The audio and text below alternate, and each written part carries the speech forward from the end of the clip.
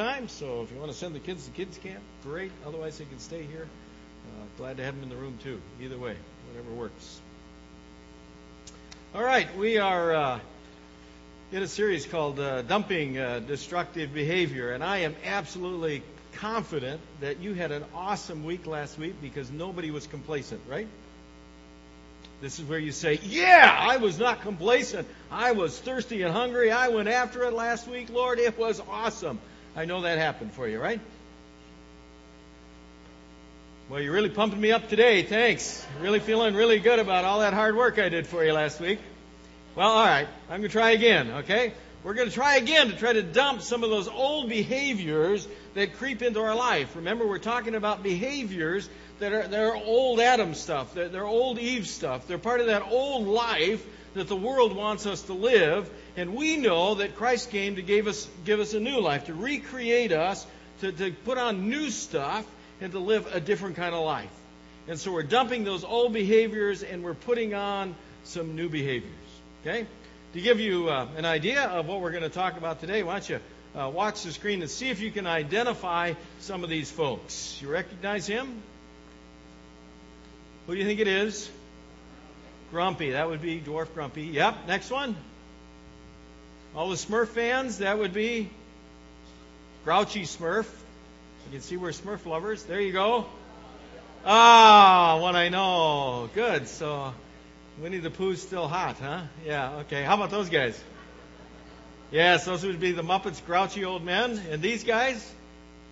Yes, the real grumpy old men, right? Okay. SNL fans? Recognize her? Debbie. I love Debbie. Yeah. Okay, we got some of those American Idol people in there. I feel a little uncomfortable putting Simon up there. I mean, he's not always that bad, is he? Yeah, okay, whatever, right? Well, okay, so what's the deal? What do all those characters seemingly share in common? Well, when I look at all those characters, I see them all as kind of grumpy and grouchy, and above all, they tend to be focused on the negative, right? They tend to be focused on the negative, that when they look at that glass and they see it with half a thing of water in there, negative folks look at the glass and say, it's half empty, right? Do you know those people? I mean, they're not sitting next to you, hopefully, but some wives are doing some of that. But do you know those people? I mean, isn't it true that we've got people in our lives who no matter what's going on, no matter what's happening in life, they just somehow always seem to look at life in the negative, right? You've got them around you at work. You've got them around you in a bunch of circumstances. And they're just those folks. They have this behavior in their life that as things come along, as things happen in their life, they seem to always look at it and receive it and look at the problem of it, right? They just have this attitude of negativity. This is the behavior. If you've got it, we need to help you dump it. Because God's people should be the most confident, positive people that walk on the face of the earth. We ought to be the most confident, God-positive people that walk the face of the earth. Let me give you an example of what it means to be God-confident and why we can be that God-confident people. It comes from the prophet Elijah. It comes out of 1 Kings. We're going to look at 1 Kings chapters 18 and chapters 19. Now, what you need to know in 1 Kings, it's a historical book stuff about the history of Israel, and it's about the kings. 1 Kings, surprise, it's about the kings, right?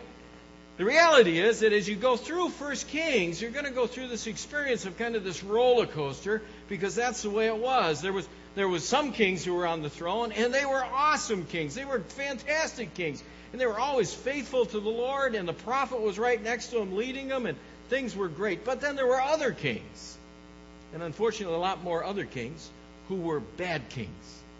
And what made them bad was they led the people away from the experience of following faithfully in God's desire. And always over and against the bad kings, there was also the prophet. And the prophet's job was to confront the king and to confront the people and be confident in God and say, look, even though you're going away from the Lord, God still offers you the opportunity to turn around and get your life right with God. In the chapters we're going to look at, we have the king, who was King Ahab. His wife was Jezebel. Heard the name before? His wife was Jezebel, and the prophet is the prophet Elijah. Now what's taking place is Ahab and Jezebel have led the whole nation away from God, and instead they're worshiping a god called Baal. Elijah now stands up as the prophet of God, and he says, look, it's time to have a contest. We're going to prove it one way or the other here. We're going to have a contest. So here's what's going to happen. You get all of those false prophets for Baal and any of the other gods you want.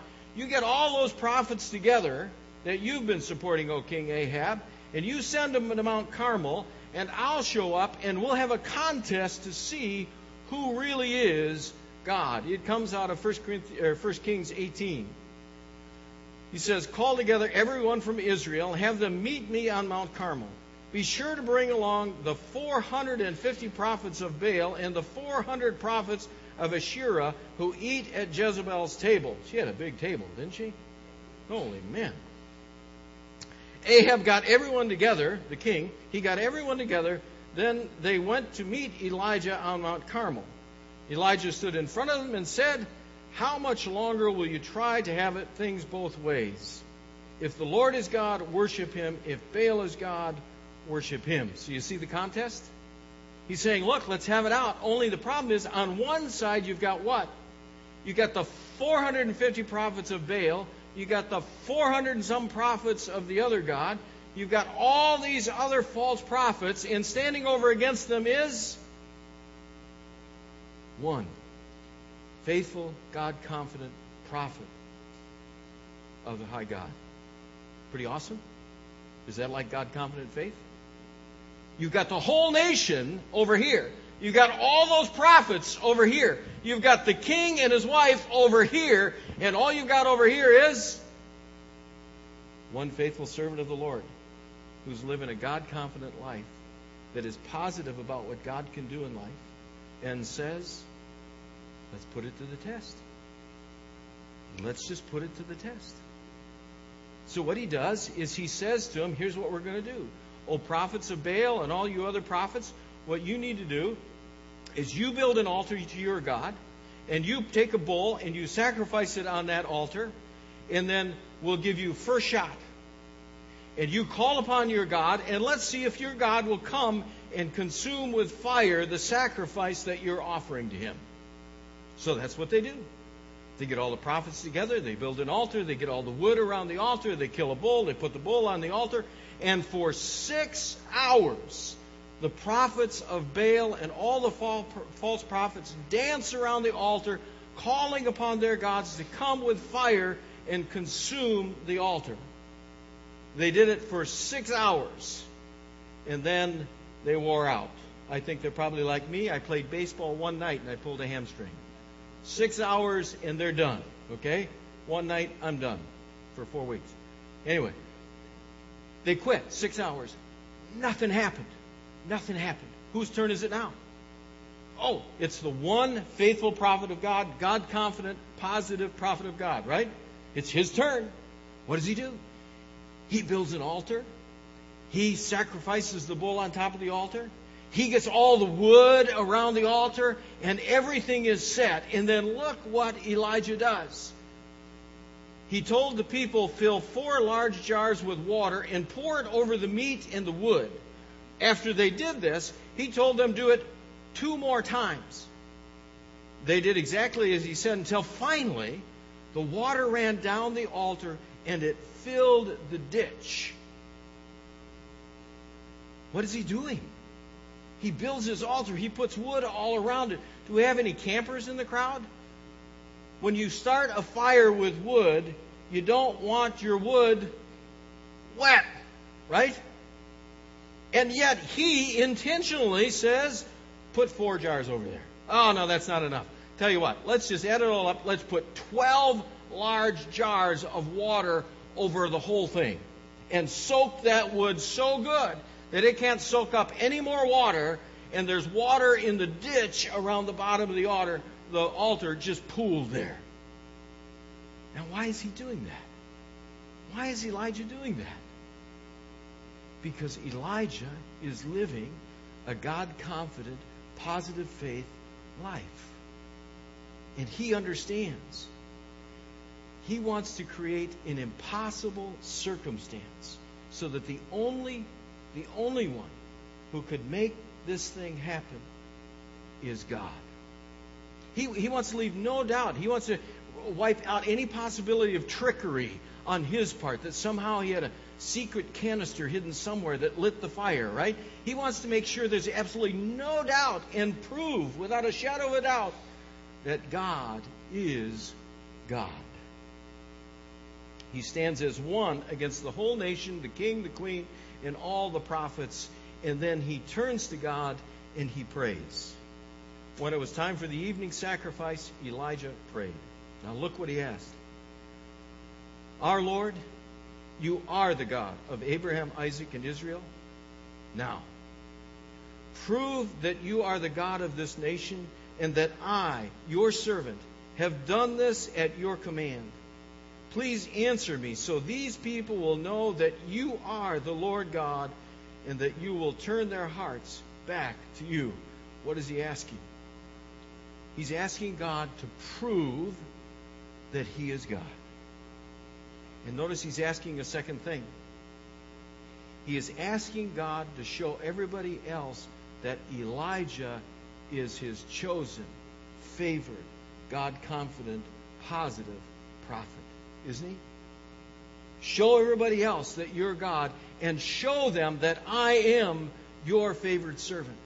Show them, prove to them that everything I have done, that I am walking in the path that you have chosen for me, Lord. That I have my confidence in the right place, and that place is in you and you alone. And God responds to Elijah quickly. 6 hours dancing, jumping around, pulling hamstrings, and nothing happens. Elijah prays, and it says, the Lord immediately sent fire, and it burned up the sacrifice. It burned up the wood and the stones. How awesome is that? Anybody burn up a stone lately? And it burned up the stones. It scorched the ground everywhere around the altar, and it dried up every drop of water in the ditch. When the crowd saw what had happened, they all bowed down and they shouted, the Lord is God. The Lord is God. Is that awesome or what? You see, Elijah was living a positive faith, a God-confident life. And God honored that by responding to his prayer. And he showed all of Israel. Can you imagine how high Elijah is right now? I mean, whoa! Huh? I mean, aren't you? You want to talk about dancing? I mean, they were doing. Can you? Oh, yeah. God, I mean, are you with me on this? Holy cats, on the Mount Carmel, wouldn't you be dancing like crazy saying, my God's God, yours isn't, right? He is so high. Things are so awesome. And look what happens next. Here's the learning points. Look what happens next. This God-confident prophet, after this awesome experience, he gives negativity a foothold in his life. 1 Kings 19. Ahab told his wife, Jezebel, what Elijah had done and how he had killed all the prophets. He did. He killed all those false prophets. She sent a message to Elijah. You killed my prophets, now I'm going to kill you. I pray that the gods will punish me even more severely if I don't do it by this time tomorrow. What happens? Elijah gives a foothold to negativity because somebody said something. Right? And it wasn't even firsthand. He didn't get it right from Jezebel. He got it from a messenger of Jezebel. How often does this happen? How often does this happen? That one little word that somebody said gets into our ears, and it gets into our mind, and it gets into our life, and all of a sudden we get negative. somebody said. Think about this. He just had God fulfill his prayer undeniably. And Jezebel says one little negative thing. Notice what she also said. She also says, look, may my gods do to me if I don't get you, right? He just proved her gods can't do squat. And now he's running away in fear. Because negativity, because somebody said, has now got into his life and he's captured. And that's what happens. Negativity gets a stronghold in our life and it starts working on us, and it works on us, and it works on us until we're captured by negative behavior. What's it do to us? Let's look what happens to Elijah.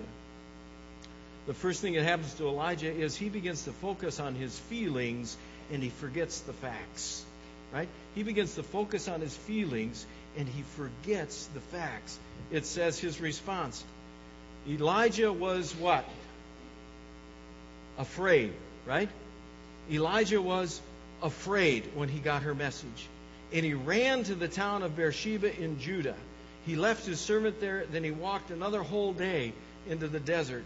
He is captured by his fear and by his emotions. And he begins to concentrate on his emotions. And he makes decisions based on his emotions. And he acts based on his emotions. What's the problem? Emotions are not the things that guide our decision making. Emotions are good. Emotions are a gift from God. They're there for us to express what's going on in our life. They're good. But they're not there to guide our decision making. Elijah is forgetting the facts. What's the facts? Jezebel couldn't do it if she wanted to. Jezebel couldn't do it if she wanted to. Her gods were already proven to be nothing. Jezebel couldn't do it if she wanted to, because what? God had already proved his favor was on Elijah. And yet because of one little thing that somebody said, he concentrates on his emotions and he gets captured in negativity and he runs and he flees. And to show you how captured he was, this guy doesn't just run. He runs for over 100 miles. He's up in the northern kingdom and he runs to the southern kingdom. He runs for 100 to 130 miles to get away from Jezebel. How captured by fear is he? That's what happens. Negativity gets a foothold. We start making decisions on our emotions and we get captured by those emotions and we forget. We forget the fact. And then we get even deeper in our negative attitudes. Why? Because then we start focusing on what others are and we forget we are God's favorite. We start focusing on others. We forget we're God's favorite. Look at what Elijah does. He says, finally he came to a large bush. He sat down in the shade. He begged the Lord, I've had enough. Just let me die. I'm no better off than. Isn't that what we do? We get captured by the negative. It starts working in our lives. And then we start comparing ourselves with other people and saying, oh, they've got it so good and I just don't have it. They've got it so great. Look at them and I just don't. They're so wonderful and perfect and I just don't. Right? Now, no, what we're doing all the time when we do that, we always look at other people and we compare ourselves to other people to their strengths. Don't we do that? We look at other people and see how great they are. We forget they've got their own weaknesses. We begin looking at other people. We compare ourselves to other people. We dig the negativity hole even deeper because we push ourselves down, and we push ourselves down by comparison. Now, this wasn't before Elijah. This is after Elijah.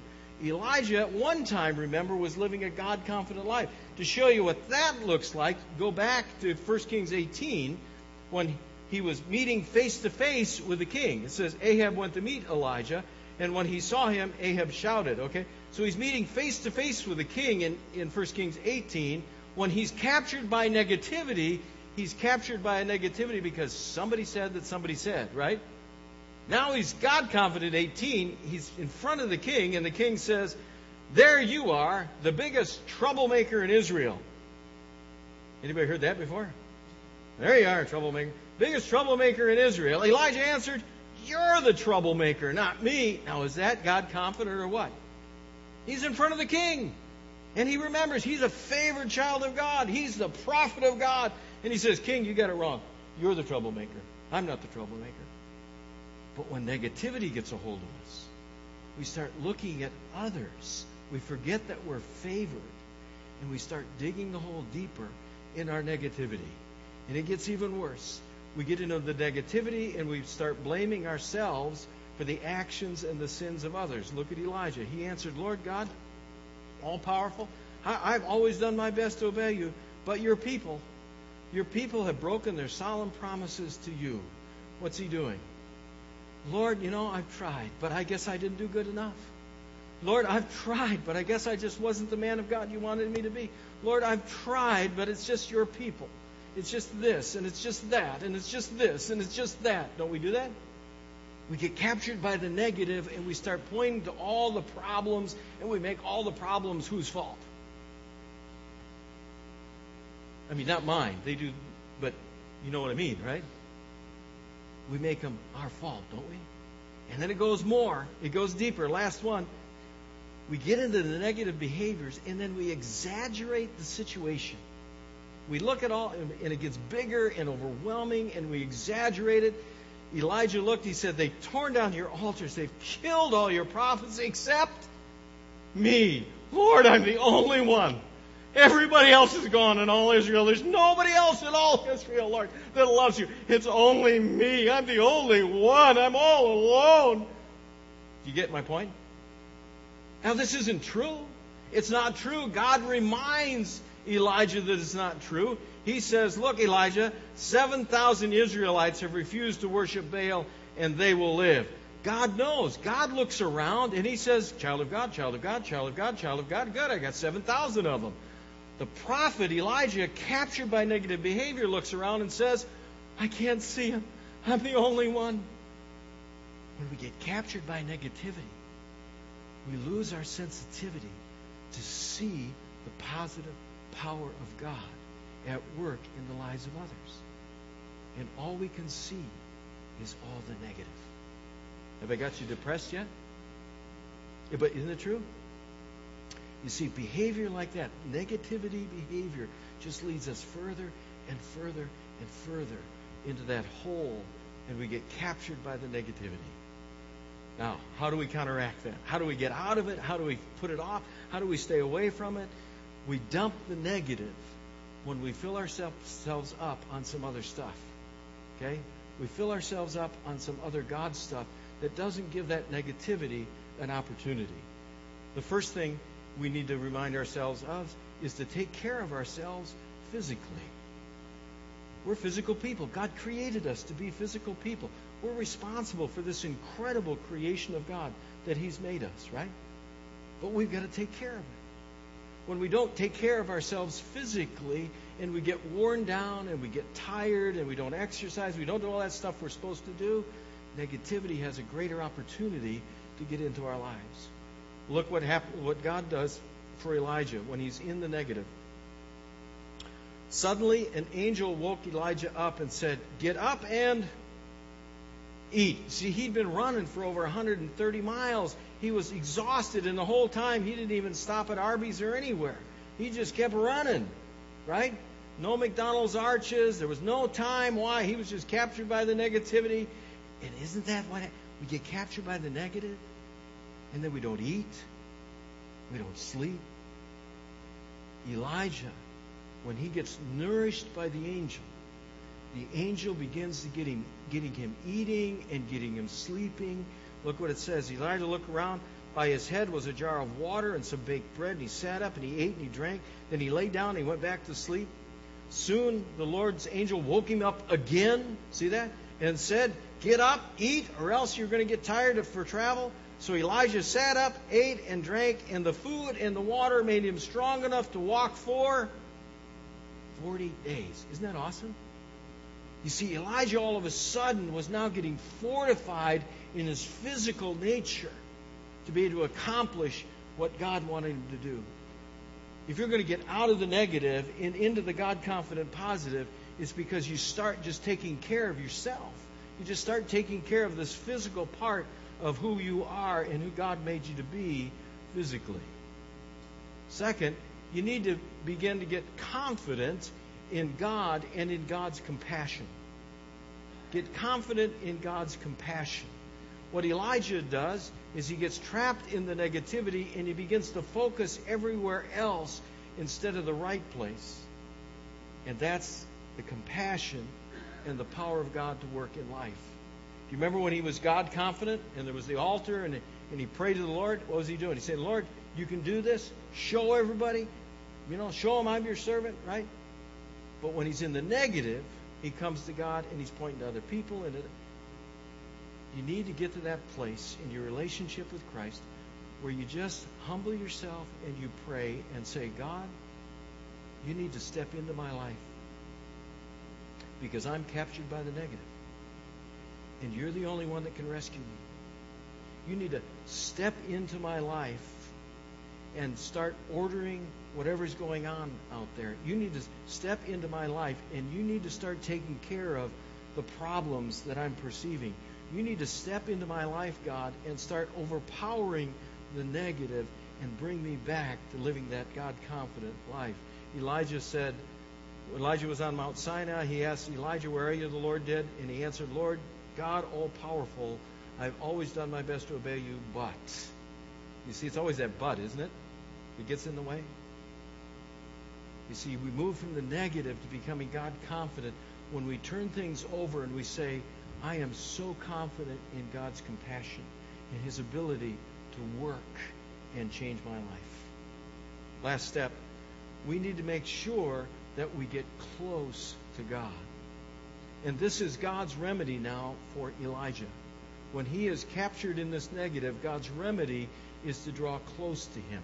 And He draws really close. It says in 1 Kings 19, God is talking to Elijah, and God says, go out and stand on the mountain. I want you to see me when I pass by. What does God want Elijah to do? Not just go out and stand outside, right? He wants him to see Him, right? He wants him to see Him. You need to begin to look for the presence of God in your life. When you're captured in the negative, you look at all the other stuff. To live a God-confident life, you need to start looking for the action of God. Look for God. Just look for God working in your life and in your circumstances. Look for God to draw near and close and start doing some stuff in your heart, your mind, and in your life and in your emotions. Look for God. Here's the last word. We dump the negative behavior when we keep our focus in the right place. We dump the negative behavior when we focus on God. I'll end with an exercise for you. Got to wake you up. So I got a little exercise for you to try today. You ready? What I want you to do is stand up. There's enough light you can do this. Stand up for a minute. Stretch out a little bit. Don't pull your hamstring. Stand up. Now, here's what we're going to do. I just want you to close your eyes. And now don't touch the chairs because that will help you out. So close your eyes, and then I'm going to ask you to just kind of, spin around one way and spin around the other way. Don't fall. Don't trip. We don't need a lawsuit. So just kind of spin around a little bit, okay? So just go ahead. Close your eyes, though. Spin around a little bit. And then now spin the other way a little bit. All right? All right? Now, hopefully you're disoriented a little bit. And now point to the north. How'd you do? Yeah, most of you got it, right? If I could really spin you around, right? If I could really spin you around, what would happen? You'd get disoriented, and you wouldn't be able to point your life in the right direction, right? You see, that's what happens to us. When negativity gets a foothold in our life, it just puts our life into a whirl, doesn't it? It just makes our life swirl, and we just lose our direction. What we need to make sure is we stay focused when our life starts swirling around. Just focus on what God has already done. Focus on what God has already done. All we need to do is remember what God has done in Christ. Paul tells us this in Philippians 4. And why don't you read that first line with me when they get it up there? You ready? Let's read verse 4, that first line. You ready? Always be glad because of the Lord. Did you see those words in there? Because of? Did you see that? Isn't that awesome? See, we have no reason to get trapped by the negative because of the Lord. We have no reason to fall into that trap of a behavior that's downward spiraled negativity because of the Lord. No matter what happens in our life, no matter what we face, we are the chosen, favored ones for whom Jesus Christ laid down His life. Because of the Lord. Because of the Lord. We can live glad, God-confident lives. Let's pray. Father, thanks. Thanks for this day. Thanks for just the opportunity to be able to have our lives changed and remove from us all that negative stuff. Just remove all that negative stuff and instead help us to just stand on Mount Carmel for a while and just be awed by your presence and to see you work and to see you just show up and make a difference. Father, we pray today that you would just show up in our lives, draw near to each one of us, help us to stay focused in the right place. And when we are, to live that life confident in you. We pray it through Jesus Christ. Amen. Amen. Hey, some of you are already standing. Good for you. You can bend your knees if you've been up a while.